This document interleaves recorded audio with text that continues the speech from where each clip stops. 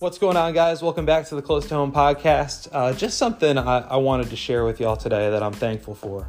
So when I first gave my life to Christ when I was 18 years old, I immediately saw the relationship with him as one that was conditional. You know, if I do my part, God will do his. And I'm sure many, if not all of you, are thinking, wait, that's not the way it works. That's not the gospel. But it's just the way that our world works. It's the way that, you get things. You perform and you get validation. You do well at school, you get good grades, et cetera, et cetera. And it's only now at age 38 that I'm beginning to really realize that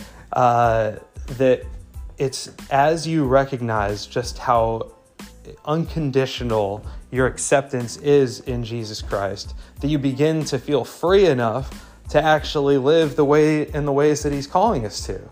But when you're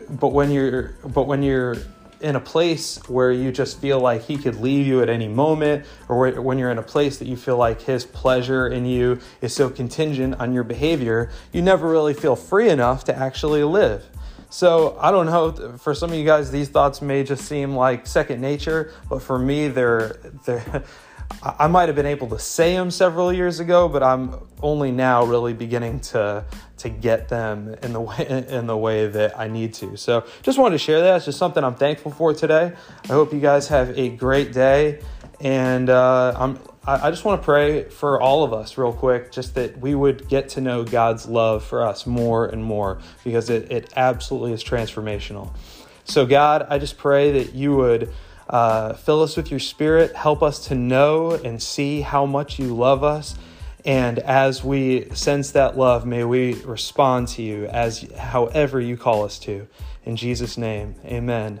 Hey guys, if the podcast is helpful to you, as always, it would help a ton. I know it's a little extra work. If you would rate it and review it on iTunes, and maybe share it on Facebook or whatever, just help get the word out, and have a great day.